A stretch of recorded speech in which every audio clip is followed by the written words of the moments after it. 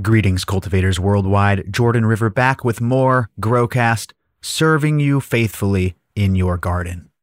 Today, we have a brand new guest as we enter this new year and we enter in-depth January. That's right, it's deep dive after deep dive. Some in-depth education all month long. Well, our first guest, like I said, a brand new one, Kevin McKernan, is a viral expert. This episode is going to open your eyes to hop latent viroid, tobacco mosaic virus, and we're going to go deeper than we've ever gone before.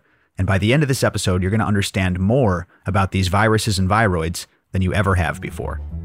Before we jump into it though, shout out to Photon Tech, the sexy red high performance LED lights. You can find them at growcastpodcast.com/photon. Code GrowCast saves you 10% on some amazing magnetic high efficiency bar lights. I love my 600 watt. Let me tell you, these things are off the chain.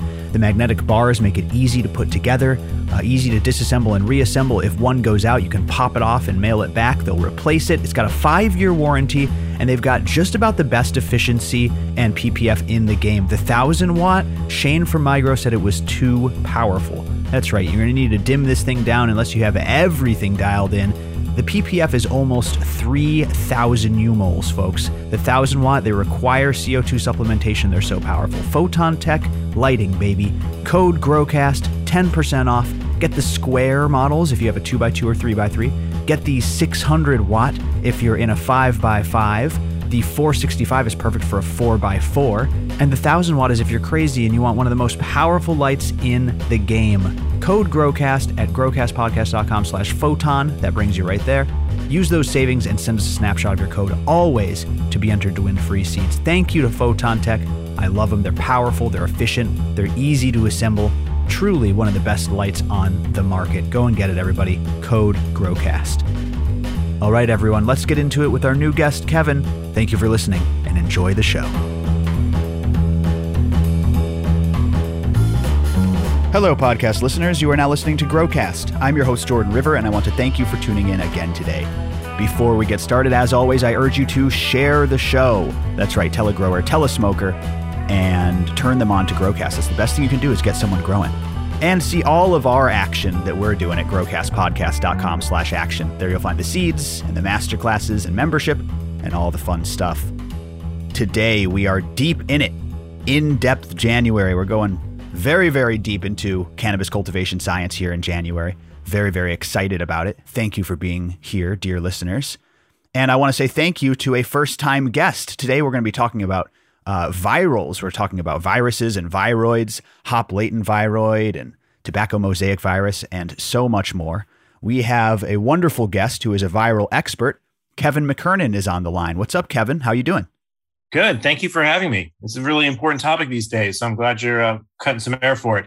Oh, man, absolutely. I was very excited to get you on. You know, we've spoken to guests before about virals in the cannabis plant, but just kind of from a 30,000-foot view, you know what I mean? It really seems like you're one of the, I don't want to blow smoke here, but it seems like you're one of the experts on this subject. I don't know how well it's understood overall, but can you please first talk about your background and what brought you to virals and then cannabis viroids? Okay, so my background started on the Human Genome Project in 1996 or so. So I was managing the research and development team there for Eric Lander. Whoa. And we were building equipment to do sequencing of the human genome, robotic platforms in particular that use a lot of magnetic bead tools. And in 2000, I spun some of that technology out into a company called Adjuvant Personal Genomics, and we built tools to actually detect viruses, to pick up HIV and a variety of other human pathogenic viruses. Whoa. So those are mostly based on magnetic bead purification tools. So I've been playing around with bacteriophage and E. coli for a long time, like M13, and then also detecting human viruses out of blood.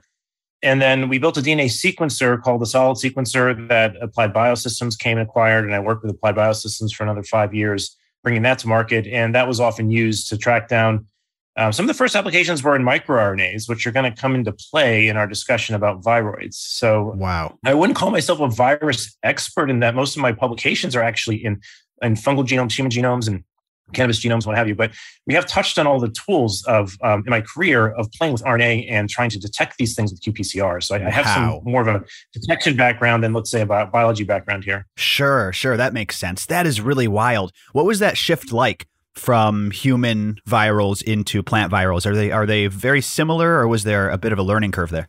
Well, there's a learning curve in that when you're in the mammalian front, you're never really thinking about viroids. They just don't infect humans. Sure. And they tend to be relegated to fungi and plants at the moment. But there is some better appreciation now in the human genome that you can get these lariats, which are circular RNAs, very similar to viroids that happen due to back splicing on certain genes. But there's a lot of them in the human genome that are just underappreciated because they often are failed to be, they don't easily get captured by a lot of the RNA sequencing tools that are out there. So sometimes they're missed. So there is circular RNA in human biology. It's just not, we don't see visible viroid, if you will, Sure. that seems to move through plants and fungi. So we've talked about this just basically before, the difference between a viroid and a virus. My understanding is that it has to do something with the protein coding and that viroids are generally smaller. Is that a good assessment, or was there something you would add to that? Well, it's that fact that the viroids don't have a protein code. That's true, but they're also so small that they don't code for any proteins, and that's a little bit hard to get your head around. Like, how does a short, 256 letter genome end up doing anything? It's too short to really mean anything, right? I mean, that's wow. Kind of the first thing when we started looking at this, we're like, how does this thing actually? How is it pathogenic? It's probably just a carrier. It can't possibly be real. And then the more you dig into the literature, you realize it's not exerting its pathology by making any particular type of protein. It's relying on the host genome's proteins to replicate itself and assemble itself.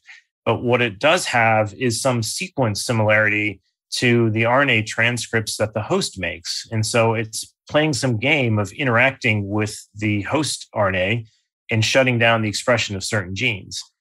So a lot more of the viroid biology makes a lot more sense once you start looking at this RNA interference process, this process where certain RNAs that are homologous to certain messenger RNAs can shut them down and turn them off. Some people call it RNA silencing. And it's a mechanism that some people they're optimistic of using this as a target in biology for a long time, where you can take an mRNA and transfect it into a cell and have it shut down the expression of certain genes. Wow. And so it's a very powerful tool that's been leveraged. If you've paid attention to the stem cell biology field, a lot of this was leveraged to shut down 4 genes to convert cells into pluripotent stem cells. They shut down OCT4 and a few other genes, and suddenly the mammalian cells suddenly go back to being a stem cell, and you can further differentiate them into something else. So the RNA interference pathway is incredibly powerful and underappreciated. And once you start looking at viroids through that lens, you recognize that, okay, you don't need a very large footprint to do a lot of damage. Wow. This is incredible. So that kind of hijacking that you just discussed and the silencing of genes, from a layperson's perspective, boots on the ground in the cannabis grow, is that why we see things like dudding, where this expression of robust trichome production and all of the phenols and compounds within the trichome head, they just stop? Is that what you're describing, the silencing of those expressions? Yeah. So the preprint that we put out, what we did is we took the 256 base pair genome of, there's one viroid, hop latent viroid, that was published in 1988 by Pukta et al. When they studied this in hop. Mm-hmm. Now, those sequences have diverged somewhat as they've moved into cannabis. However, there was about 160 of these genomes in NCBI that you can download and then compare them to the cannabis transcriptomes that are out there. There's one from Jamaican Lion that we use, that we did a lot of work with PacBio on building a really good transcriptome database. And so we took all of the 162 hop latent viroids that are in NCBI and then aligned them against the cannabis transcriptome to figure out what genes could it potentially be shutting off. And a couple genes of real relevance show up. One is COG7, which is involved in shoot apical meristome growth, or SAM. Another one is expansin A1, which is also important in growth and has been described in other viroid infections as being shut down. There's a list of about 24 of these genes 25 in total, actually, that are impacted by the homologies that we can find. Now, you have to, as you dig into this, it gets a little bit more nuanced than just those 25 genes. The fascinating thing about viroids is that since they're hijacking host replicated material, they're doing it in a way, they're kind of hot wiring the polymerases that copy them. And as a result, those polymerases do a very poor job copying these viroids. They make a lot of mistakes. So the viroids are actually more diverse than coronaviruses. So if everyone's paying attention to the scariant of the week that comes out of the coronavirus field, the hop latent viroid front mutates 10 times faster. Whoa. So you end up having, when you start studying this, you recognize that some viroids that are out there could shut down expansin A1, and other ones may not because there's a couple SNPs in that region that make it hit a different gene. So you really have to pay attention to the viroid strain to get a sense of, what it might be doing in the plant. Now, that being said, we've done some projects here with Colin Palmer was one who was very helpful in this front. He had 12 mother plants, and he received a clone from a nursery, maybe 6 months ago, and suddenly some of his plants started showing some mosaic symptoms. So he thought it was tobacco mosaic virus. We did too, just looking at the leaves. But after we did screening of 12 different viruses with some PCR panels we had, all of them, not all of them, 8 of the 12 plants were positive for hop latent viroid and nothing else. What was bizarre is only 2 of the plants really showed symptoms. 6 of them were positive, but it was not obvious that they were actually showing any form of dudding. Right. Now, once we had the information, he went back and started kind of, poking the plants a little bit more, realized some of the petioles were brittle. He's like, okay, well, maybe these are infected and they're just not as symptomatic as the other 2. So I think one lesson we're learning this is that PCR positivity isn't going to be 100% predictive of dudding. Right. That makes sense because of the difference in viroids, right? And because of the difference in plants' resistance. Exactly. And the plant's genome matters here as well, which is also quite polymorphic. So in the course of the study, what we did, once we found that COG7 had one of the longer homologies, it had about 19 bases of homology from COG7 to the hop latent viroid genome, and had that in like 70% of all the viroids that are in NCBI. So that was one of the hottest, I think, hits that we had. We went back and looked at the 1,700 genomes we have in Cannapedia, and found that there was about 5 cultivars in there that had mutations in that exact region of COG7, suggesting maybe they don't have the same RNA interference applied to them, and they might be less symptomatic. We did contact those growers, and none of them had seen hop latent viroid, but it's a bit of an anecdote because they're not certain they've ever been presented with it, right? They weren't challenged with infection. They just have been lucky and not ever seen it before because they're not per se a nursery. So I have a question for you, if I could interject on this idea of resistance and different expressions of these viruses in living things. Maybe this is entering the realm of speculation on your part, but I'd love to hear it. Does the rhizosphere, does the plant's microbiome play much of an impact? And if so, which? Because you look at humans, right, and our interaction with viruses, right, and how much of our immunity is based on our microbiome in our gut and across our body. Absolutely. What about the rhizosphere and how it plays into this? So there is some data on, which one is it? I think it's hop stunt viroid, where they tracked fungal transmission of the viroid through the mycelium and through spores. So that now we haven't seen that in hop latent viroid yet, but they're in the same family of viroids. So if I were to place bets on any speculation, I would bet that hop latent viroid is moving through fungal mycelia and through maybe Fusarium spores. Which means an important bit of information, because if you just view this as mechanical transmission, you may miss other forms of transmissibility. Right. Like being in the same bed and being part of the same fungal network may transmit these viruses. Yeah, same root bed is probably a problem. And then if you have Fusarium outbreaks or other, even I'd worry about other fungal outbreaks as well. If you can go through, Fusarium just happens to be the one that they studied, but if you happen to have Aspergillus or something else, it may find its way through those spores as well. And it just puts a little bit more attention on making sure, after you're done bleaching everything or your scissors and everything, making sure you don't have flies that are moving the stuff around. You may need to be aware of fungal loads and making sure those are low as well. Otherwise, it might start transmitting in that manner. Wow. And then what about bacteria? Isn't there some sort of virus combating function of some bacteria? Yeah, that's a good question. I haven't gone down that literature as much, but it would make sense because a lot of the biocontrol agents out there are, in fact, bacteria that fight off certain fungal infections, like Bacillus is one that a lot of people use. And so I wouldn't be surprised if there are bacteria out there that have different types of RNases that can kill these viroids or at least limit their growth. That's very interesting. That's the hope, I guess. Yeah, that is the hope. Now, you raised a point about resistance, and I want to just be careful about that terminology, because at the moment, we're not seeing necessarily resistance, or I should say, what does resistance mean in light of a viroid? Sure. You would think resistance would kind of like put a magical shield around the plant and not let the viroid in. I don't think that's what we're going to find with these viroids. Right. I think what you're going to find are plants that are, the viroid gets in, you're still PCR positive, but you're not symptomatic. Right. and it doesn't necessarily get symptomatic when you go into flowering. I think that's a very important distinction because I think what we're in the process of doing now is we're surveying all of the plants we have in the database for variants that exist under these hypothetical regions of homology to the hop viroid genome. So we got like 25 targets, a little bit more than 25 now that we've seen more genomes. But let's say there's 30 targets in the genome that we're keeping a close eye on. We're now cataloging all the plants that have variants in those regions. That way we can perhaps identify which ones might make sense to cross so that we could get knockouts in the regions that the viroid might exert some pathology on. Oh, wow. Now, any plant that might come out of that, it would probably evade the RNA interference capacity of the viroid, but that doesn't mean it's going to stop the viroid from replicating in the plant. Right.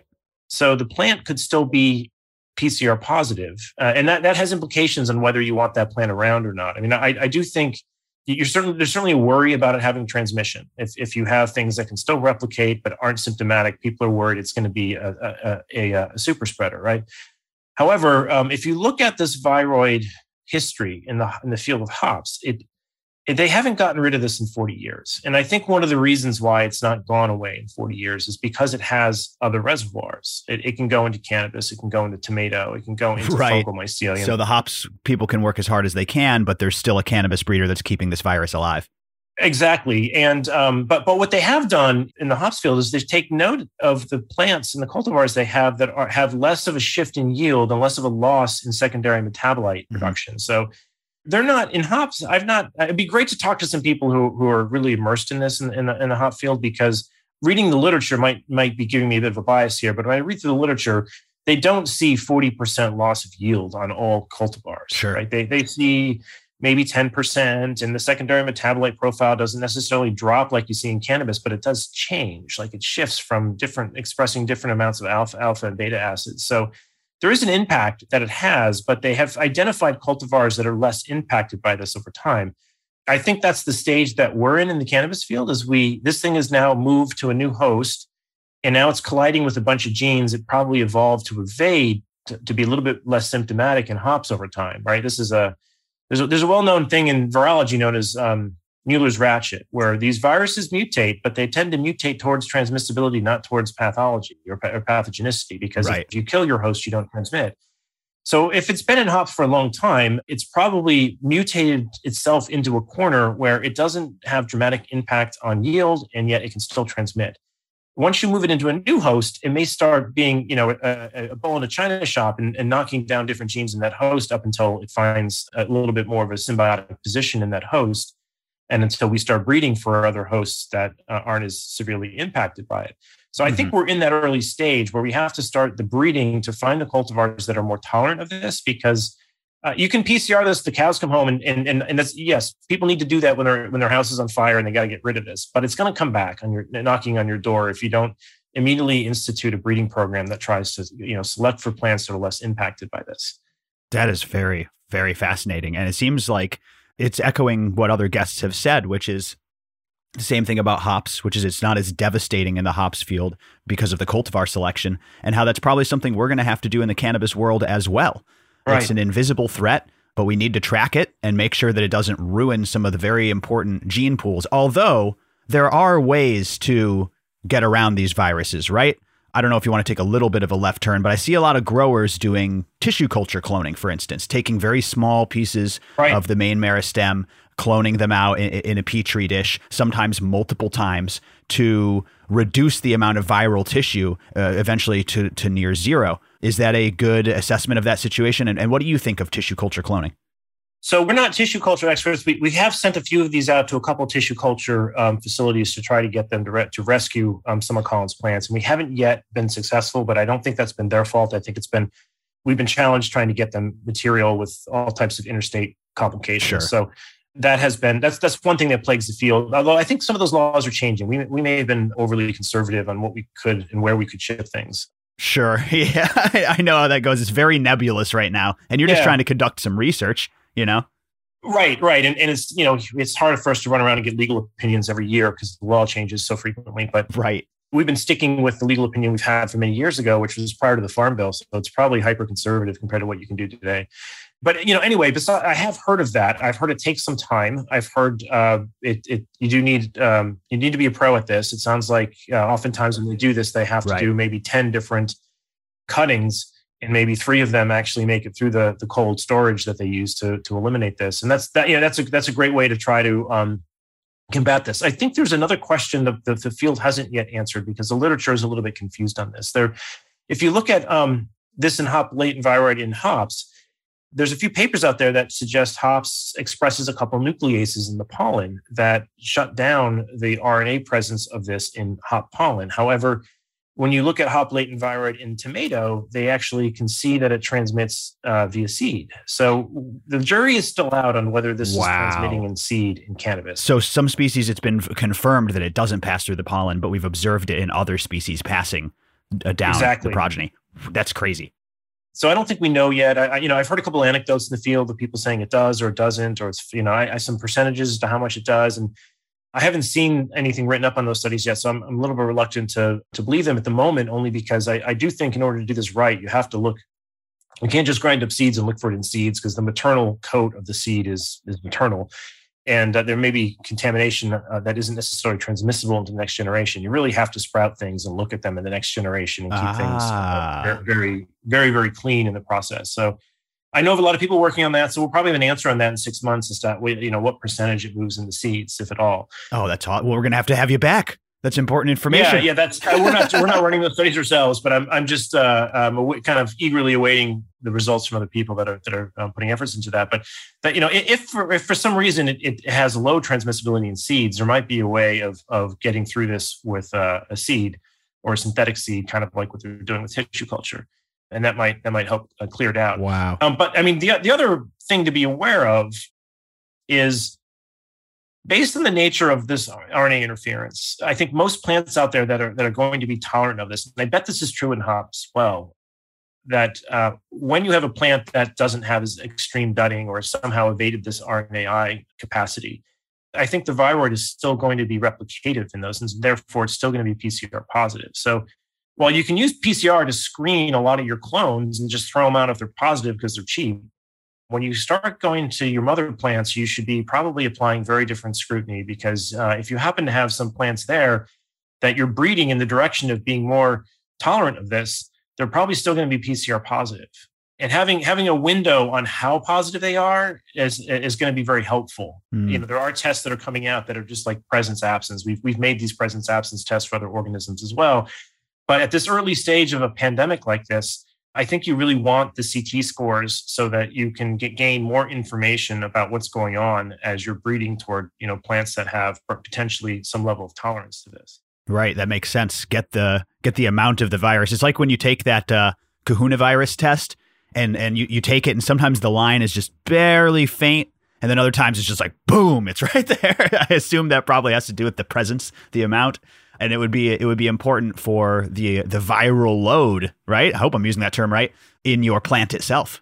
I think that's going to be a very important thing to keep your eye on. The benefit of the presence absence test is a lot of them are a little bit more portable, and you might be able to use them point at grow, and they're probably fine for screening a lot of the clones. It is hard right now from an assay standpoint to know what the true false positive and false negative rates are for a lot of those types of tests, sure. Just because they're this is not a viroid you can go and buy at a biobank and dilute it in at certain numbers of infectious units. Yeah, how would you know? How would you even know if it was false? Yeah, what people tend to do is they just dilute down a DNA control down to and count how many copies they can detect. However, that can be misleading. I've seen a few people kind of advertise picking up 4 or 5 copies of these things, and we can do that too with PCR on our end. We're just reluctant for people to be believing that is exclusively a hop latent viroid target. I think when you get out to like CT scores and PCR past 35, you really need sequence validation to know whether your signal is real and that's on target, particularly when you're dealing with a viroid that has a lot of homology to the cannabis genome.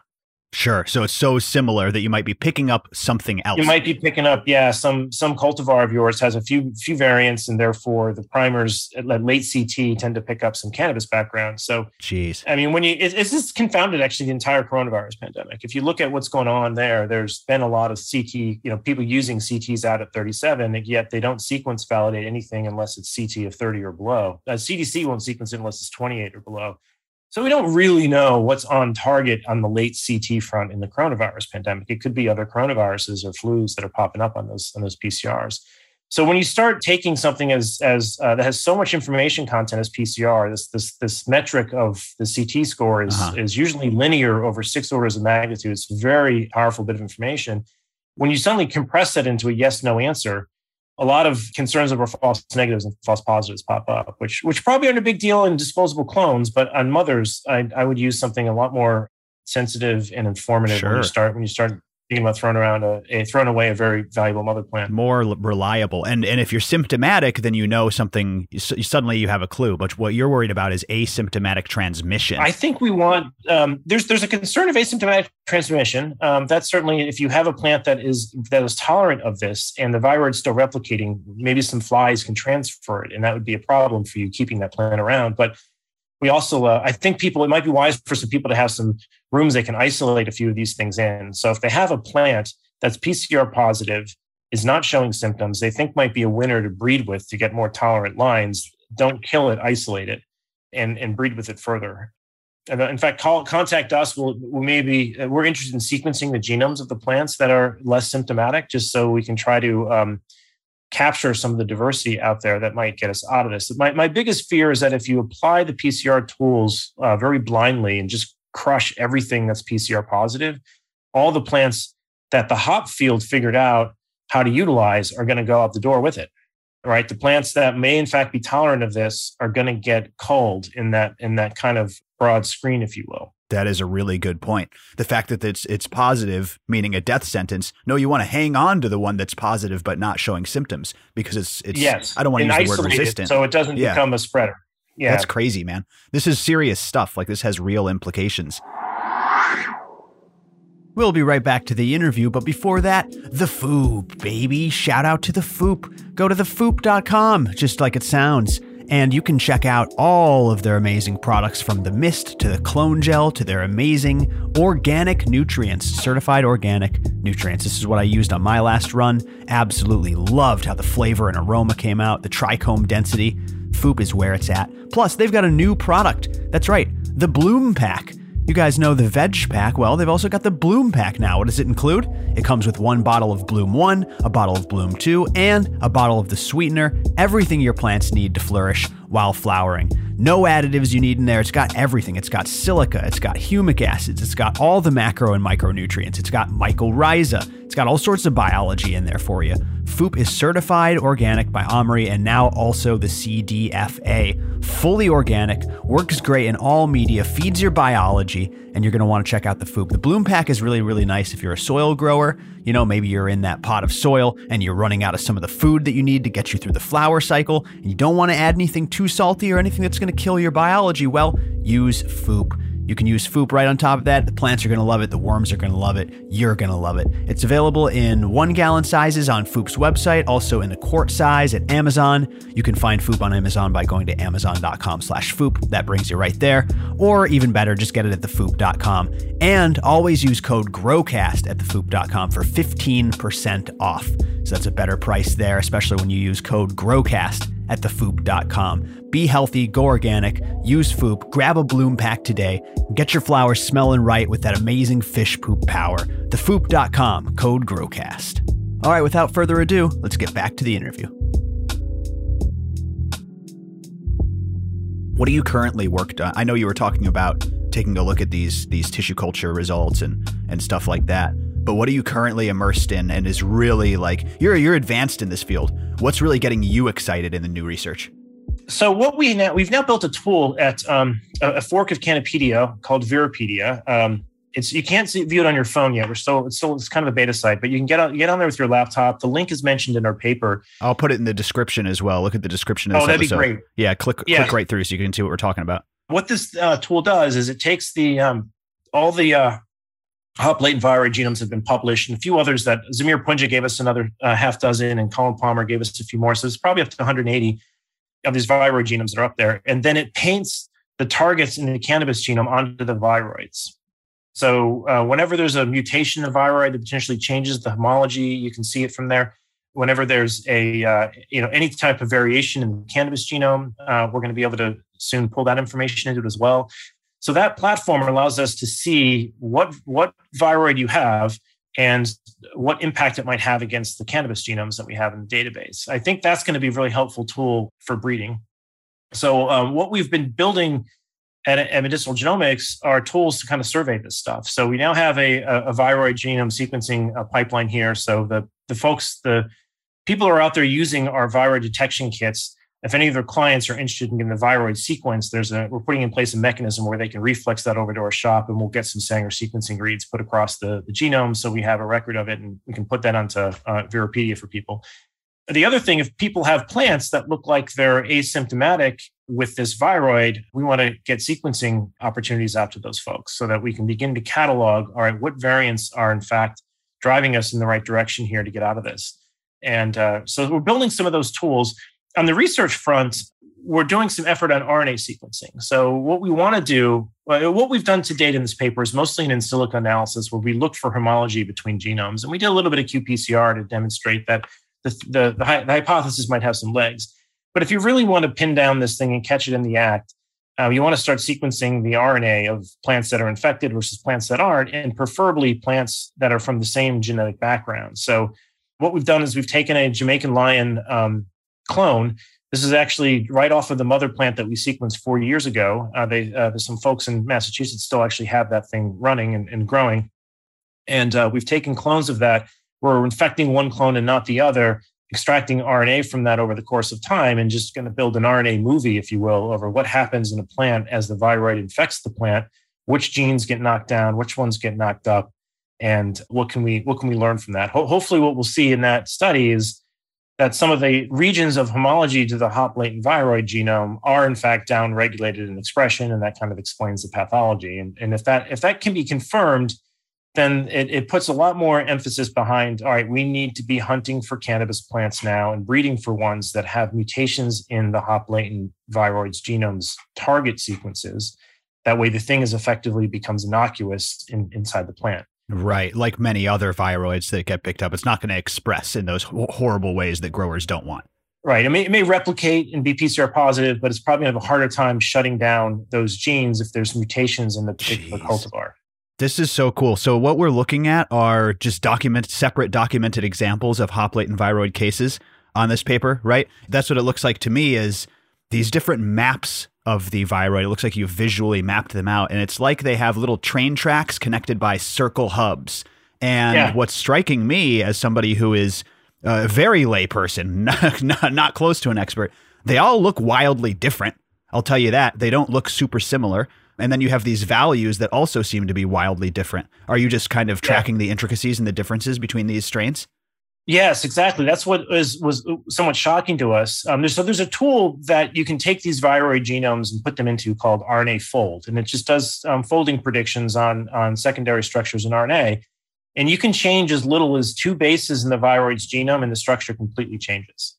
Jeez. So that probably implies that the biology is going to be very different, because I have to back up a little bit here to explain the replicative cycle of this thing for folks to understand where we're going with this. But so these viroids, they're circular in nature, which is one reason why they're they're hard to get rid of. Usually RNA is degraded when it has a 5' end or a 3' end that's available for degradation. So linear pieces of RNA don't last very long because RNases tend to chew them up pretty quickly. When they're circular, they're kind of like a Mobius strip. There's nowhere for those enzymes to start attacking. And so they tend to be a little bit more robust in cells. Wow. Now, so how does this circular thing replicate inside the cell? Well, when it gets in there is something known as rolling circle amplification, where since it's a circle, it can act like a gerbil wheel, and a polymerase can land on it and then just start making copies of the thing. So when it makes copies with rolling circle amplification, it makes a long linear concatemer, and you don't end up with circles. So something in the plant's genome has to chop up the amplification product and recircularize it. Some of those steps are still a bit of a mystery to us in the field, but one of the mysteries and one of the chopping activities that dices this thing up, they believe, is the actual viroid itself, which is a bit of a paradox when you think about RNA biology, that something has evolved a way to cleave itself after replication. Wow. So they believe this is due to what's known as a ribozyme function. So RNAs can fold in such ways that they kind of behave like enzymes. They become catalytic. If you have some metal ions around, they can start cleaving other RNAs. And that's what's believed to be going on with Hop-latent viroid, that there are some odd structures in it known as quadruplex G structures. These are secondary structures that are highly conserved in the central region of the viroid that we think are creating a bit of a knot that creates a ribozyme that then cuts the rolling circle amplification product up into pieces. I have a diagram that helps describe this on one of our websites. I'll have to probably forward people to, because this is getting a little bit in the weeds. But anyway, the processing and replication of this is partly dependent on the host having these enzymes that do rolling circle amplification. But the actual dicing the genome up into 256 base pair units, they believe, is a function of the actual viroid structure. So when the structure starts changing on you due to variants, it may alter its capacity to actually process the replication of the viroid. So one reason we're tracking all of the different structures on that website is that we bet they're going to play a role in how replication competent some of these viroids are. Some mutations may occur that make these things a little bit less replication competent. Other ones may occur that make them hyperaggressive. So I think that the secondary structure of these things is something we can't just ignore because it seems to be vital to the viroid's actual function. This is wild, wild stuff, man. I would love to get you on Growcast TV to share some of these visual assets. We're going to have to definitely stay tuned for that. You are an awesome, awesome guest. I feel like I'm getting my head around this subject that's very misunderstood. Right? I mean, I think even it sounds like in the developing field, it's still being understood. Yes, I do want to underscore this. There's still a lot of speculation going on here, but that's kind of where we are with this. This is a viroid in a new host, so we don't really know what's going on. But the best thing we can start doing is take some informatic tools at this and just ask ourselves some really simple questions. If RNA interference is what's believed to be driving the pathology of other viroids, then what are the sequence homologies between this viroid and the cannabis genomes we have? And we happen to have a huge database of cannabis genomes, so it was really easy for us to scan, 162 genomes across 1,700 other genomes and make a list of these potential hypotheses, if you will. But that's kind of where we are, is they are hypotheses at the moment that need to be falsified or confirmed.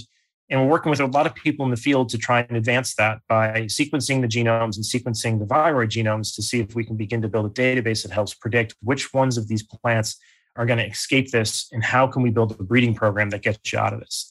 It's all fun and good for us, for people to PCR forever and be on this PCR treadmill, but we don't succeed if our customers don't succeed. And we also recognize that hasn't gotten the hop field out of this problem. Sure. So, it's breeding. What I think the hop field has done is bred. And so we have to start building breeding programs that help guide people out of this problem. And hopefully the PCR, is just a fire drill that we deal with the next few years to dampen this down a little bit.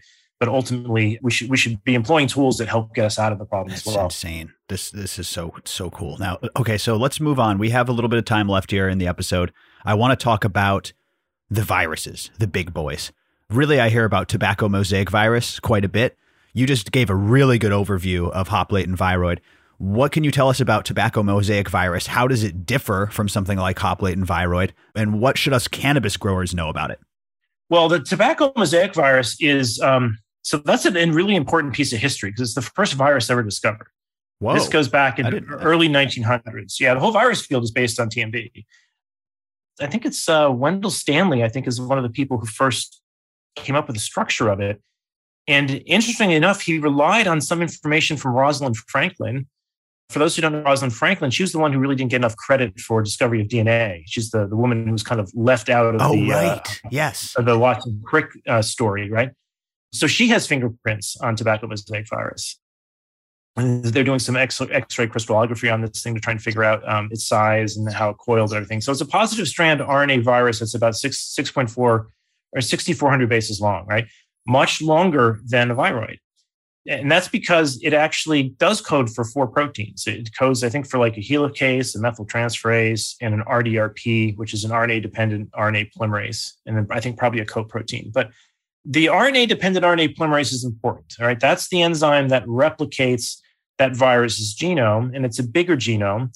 And one thing that you can usually gauge, a back of the envelope proxy for error rates inside of viruses and viroids are sometimes the length of the genome. So something that's 6,400 bases long usually has better replication fidelity than something that's 250 bases long. They believe the reason hop latent viroid is such a short genome is because the process it uses to hijack a polymerase in the cell is so error prone that it can't replicate a large genome. In the case of hop latent viroid, it's hijacking a DNA dependent RNA polymerase. So this enzyme isn't even expecting an RNA template, and somehow this viroid gets it to hotwire that thing. And in the process, it makes tons of mistakes. So it can't possibly make a long genome without making mistakes. And so it tends to make things, if it tries to make long ones, they're not replication competent because there's too many errors. As the genomes get bigger, they tend to have an increasing amount of fidelity in them. Like you get up to coronaviruses that are 30 kb. The reason that's possible is there is an RNA-dependent RNA polymerase in a coronavirus, but it also has an exo-N gene, which is an error-proofing part of the enzyme that helps correct mistakes. So the longest RNA genomes have error correction in them. Now, tobacco mosaic doesn't have any error correction, so it still makes some errors, and its genome's a little bit smaller. And then you get down to the viroids, and they're the most error prone and have the most diverse swarms. Wow. So if you want to think about like quasi-species swarms, you have the viroids, which are highly clouded and very swarmed.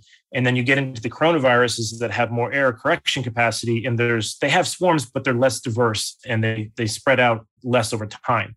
Jeez. So that's kind of the difference between them. Now, in terms of TMV and tobacco, I have not seen molecular evidence of it in cannabis yet.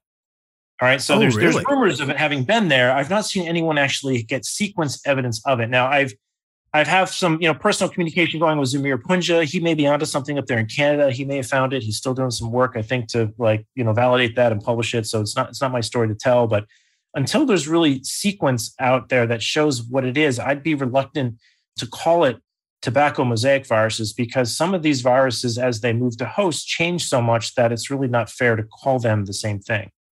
And we may find in cannabis that the genomes are so diverged, it may not be fair to call it tobacco mosaic virus. And that if you look at tobacco mosaic virus, when it goes into other species, they diverge so much they sometimes rename them. Right. So there are mosaic viruses in other plants that aren't called tobacco mosaic virus anymore. So nonetheless, it may turn out that what we find in cannabis has some similar structures to tobacco mosaic virus, and that it's a rod-shaped thing that has an RDRP and has a helicase and methyltransferase. It may have some of those same genes. They just may be shuffled a little bit or so diverged that the taxonomists are going to want to call it something new. So I think we have to wait until there's some good hard sequencing data on this. Now, I think tobacco stunt virus has been found out in Colorado. I think the group out there that did some work in Pueblo found a lot of B. curlytop virus, some tobacco stunt virus, and I think obviously hop latent viroid and cannabis cryptic virus, I think were all found in that particular study. That's a great study, actually. I think there's we have a coffee talk, I think, from one of the authors of that hanging off our website. But nice. Shout that out. What is that? What is that URL? I don't have it at my fingertips, but if you go to Coffee Talk, it's a CanNet podcast series that Ben Amirault runs. And one of the authors came on and gave a description of that paper. And it's a very fascinating paper because they did find some sequence divergence in some of the viruses that they were looking at. And it's an outdoor paper, meaning it's looking at viruses traveling in outside. And they see a lot more B. curlytop virus than we see perhaps at indoor grows. And they think that's due to it's transmitted by leafhoppers. Wow. Which aren't really happening indoors, or not as much. So there's another side of this, which is where's the cannabis being grown? Obviously, outdoor grows are going to be exposed to a much wilder variation and habitat than we're going to see on the indoor grows, and there may be different pandemics we see in the outdoor hemp market than we see in the indoor cannabis market. That makes a lot of sense. It seems like the pests are an overlooked vector a lot of the times. When I bring up, transmission, first thing that everyone talks about in the cannabis space is like cleaning your tools, right? When you're topping your plants, that's a really bad way to share this type of viroid or anything that can transmit through the tissue by topping each plant and not washing your scissors. I have other people say that, hey, you're not washing them good enough. You need to be in a bleach solution, sitting in alcohol. That's true. You'll back that up? Yeah, alcohol does not kill this viroid. It is I have the biggest problem we have in our lab right now is that we can't get rid of this damn thing, and pipettes get contaminated, and we end up seeing very late CTs that are false positives. And a lot of the tools we use, like there's some laboratory tools like RNA Zap-It, or it's a tool that's like an RNase that tries to kill these things. It doesn't do a very good job at destroying this viroid, and I think it's because it's circular. So bleach does it. Oh, no. What about this? What about my 6,000 degree flame from my Bic lighter where, you take the lighter? Oh, that should do it too. Yeah. That'll really? Wreck it. Yeah, I think so. Yeah. No shit. There you go.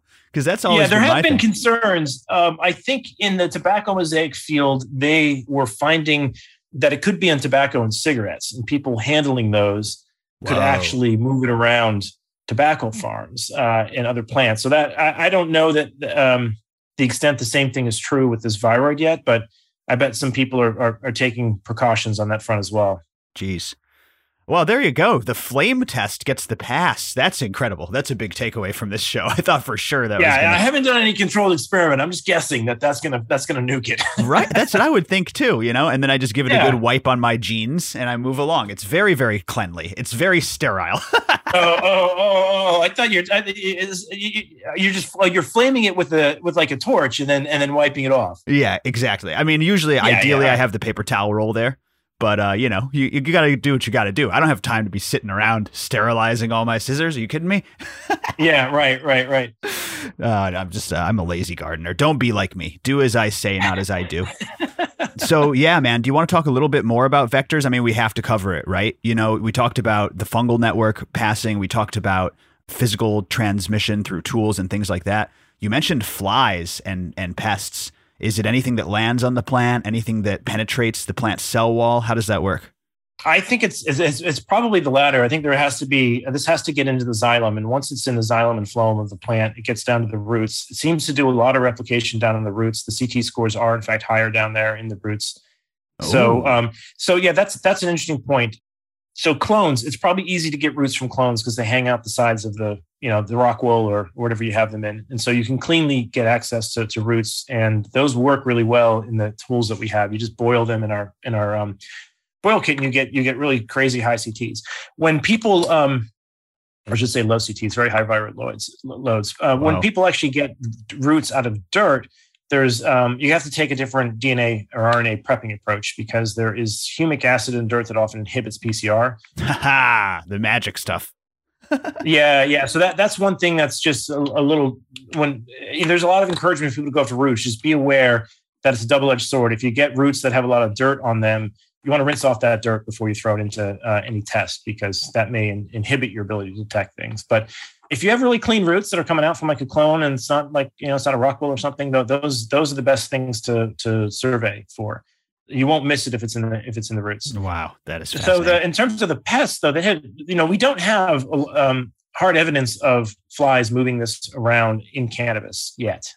I have seen it for LCV. So there's a paper out of Israel that shows lettuce chlorosis virus doing this, where they actually get the flies and show that the viroid's in the flies. Oh man, that's crazy.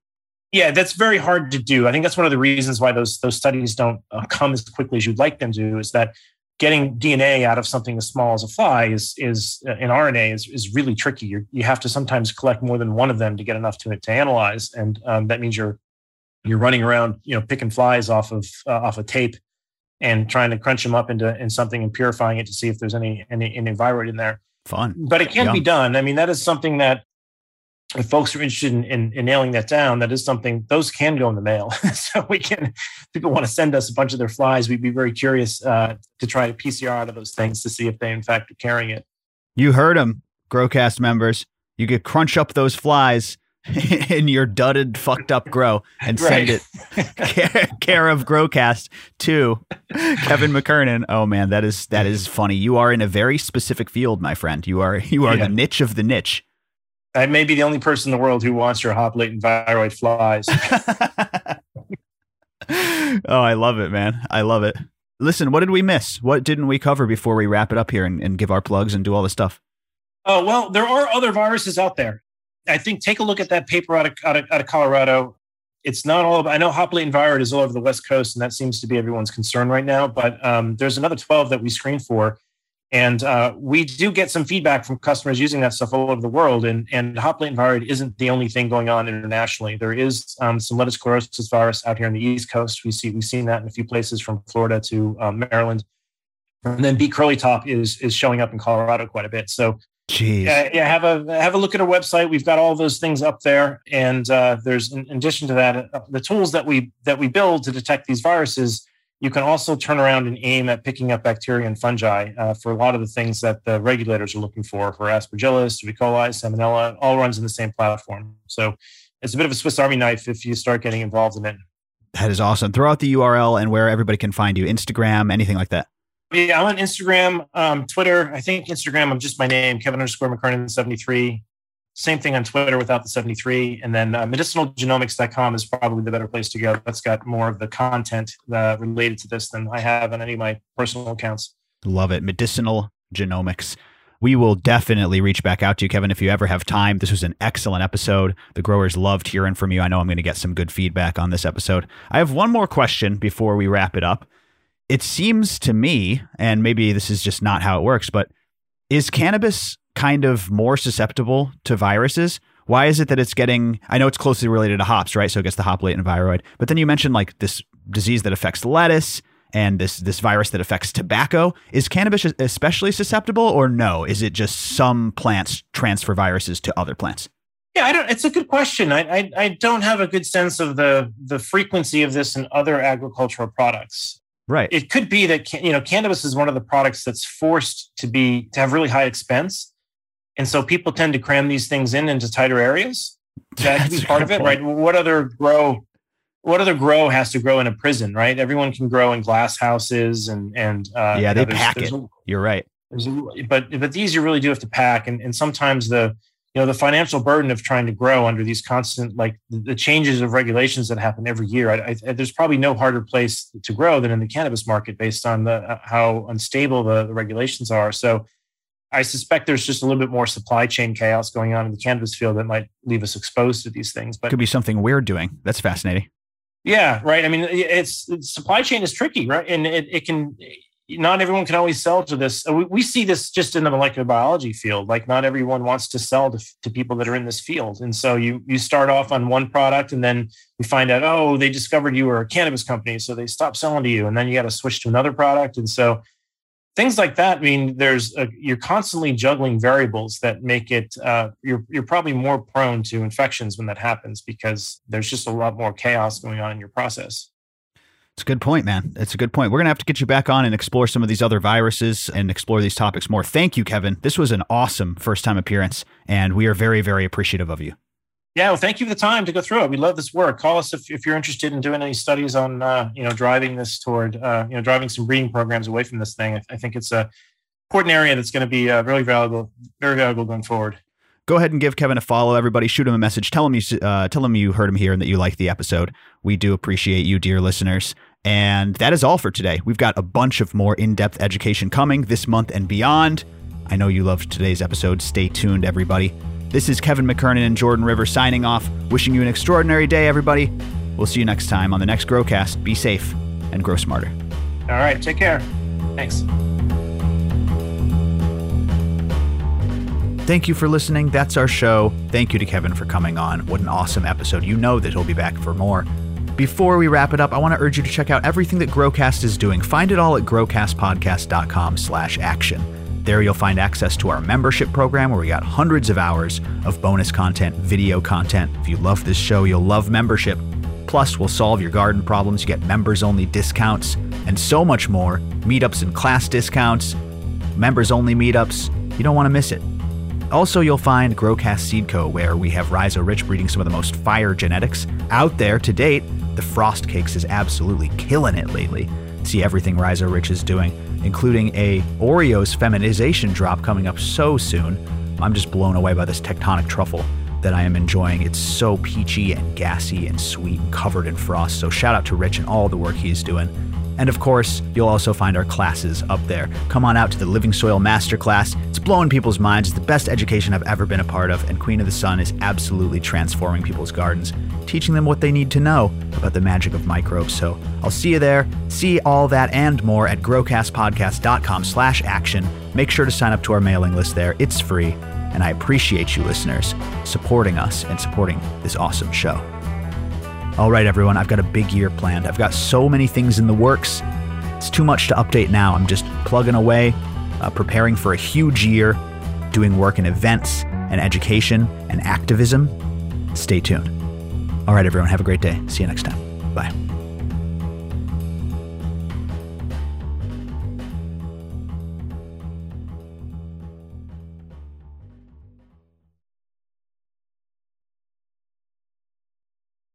You're running around, picking flies off of tape and trying to crunch them up into something and purifying it to see if there's any virus in there.